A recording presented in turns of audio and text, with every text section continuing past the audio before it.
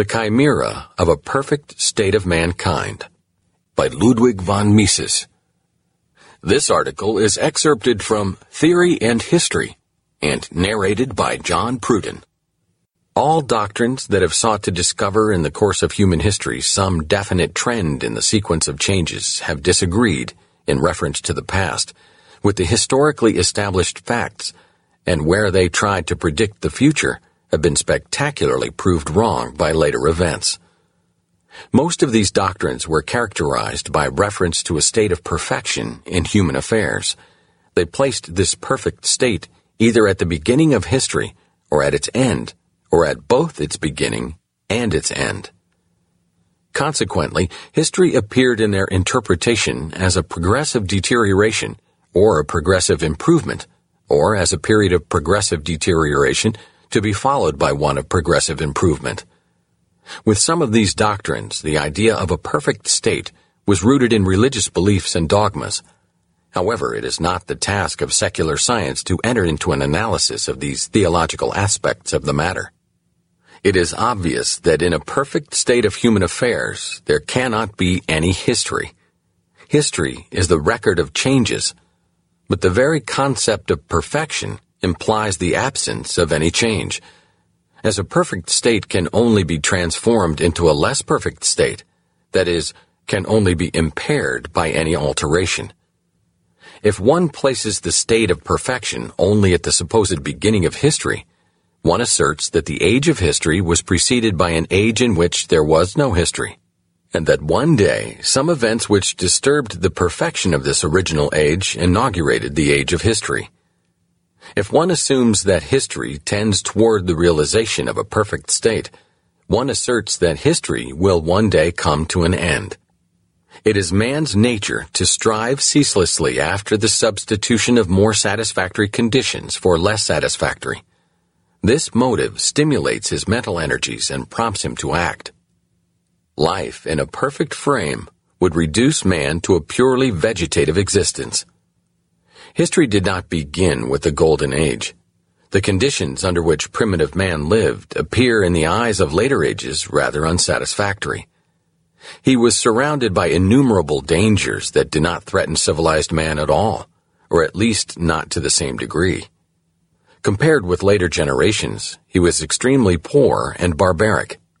He would have been delighted if opportunity had been given to him to take advantage of any of the achievements of our age, as for instance the methods of healing wounds.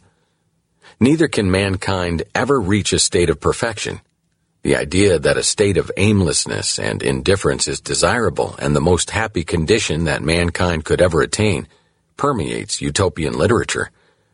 The authors of these plans depict a society in which no further changes are required because everything has reached the best possible form.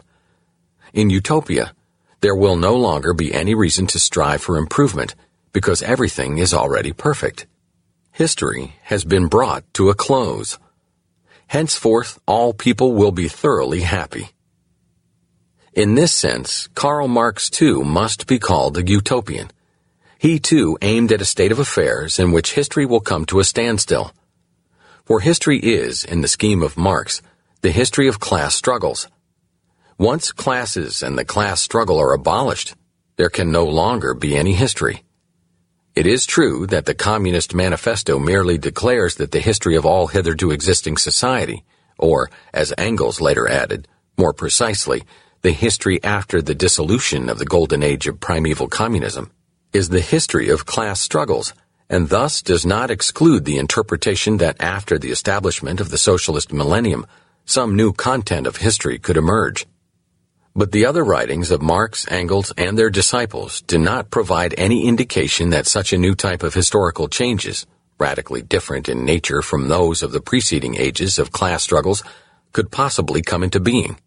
What further changes can be expected once the higher phase of communism is attained, in which everybody gets all he needs? The distinction that Marx made between his own scientific socialism and the socialist plans of older authors whom he branded as utopians refers not only to the nature and organization of the socialist commonwealth, but also to the way in which this commonwealth is supposed to come into existence.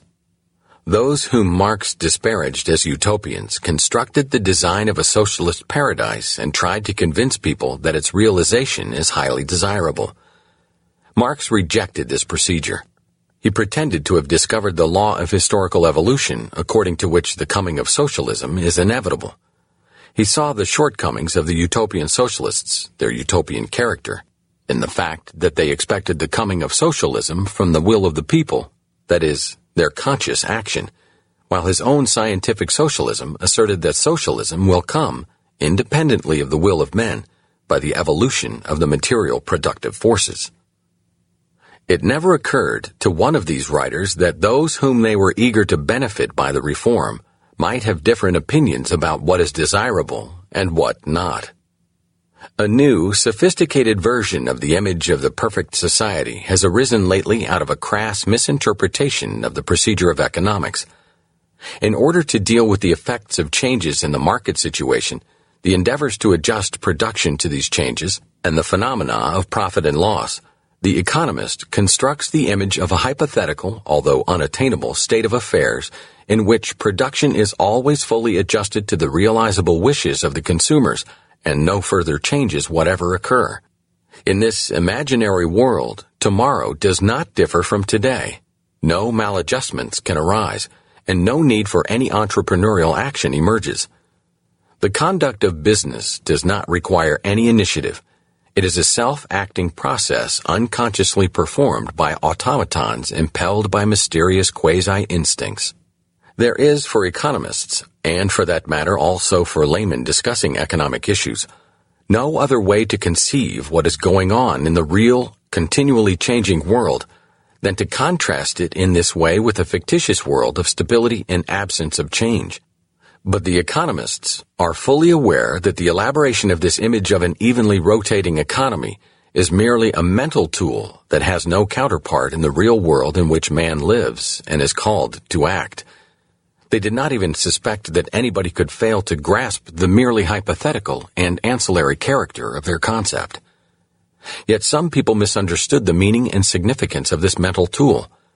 In a metaphor borrowed from the theory of mechanics, the mathematical economists call the evenly rotating economy the static state, the conditions prevailing in it equilibrium, and any deviation from equilibrium disequilibrium. This language suggests that there is something vicious in the very fact that there is always disequilibrium in the real economy, and that the state of equilibrium never becomes actual.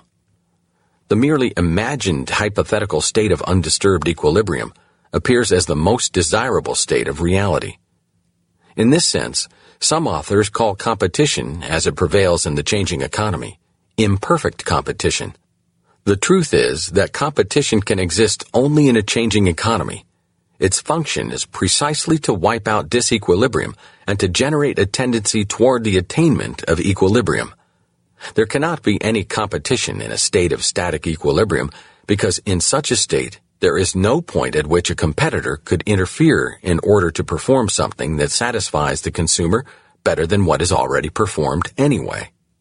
The very definition of equilibrium implies that there is no maladjustment anywhere in the economic system, and consequently, no need for any action to wipe out maladjustments, no entrepreneurial activity, no entrepreneurial profits and losses.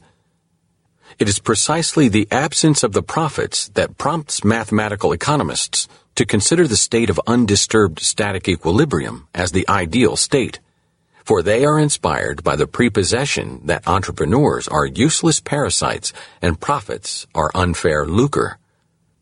The equilibrium enthusiasts are also deluded by ambiguous thymological connotations of the term equilibrium, which of course have no reference whatever to the way in which economics employs the imaginary construction of a state of equilibrium. The popular notion of a man's mental equilibrium is vague and cannot be particularized without including arbitrary judgments of value.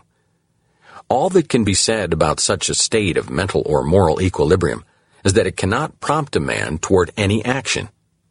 For action presupposes some uneasiness felt, as its only aim can be the removal of uneasiness.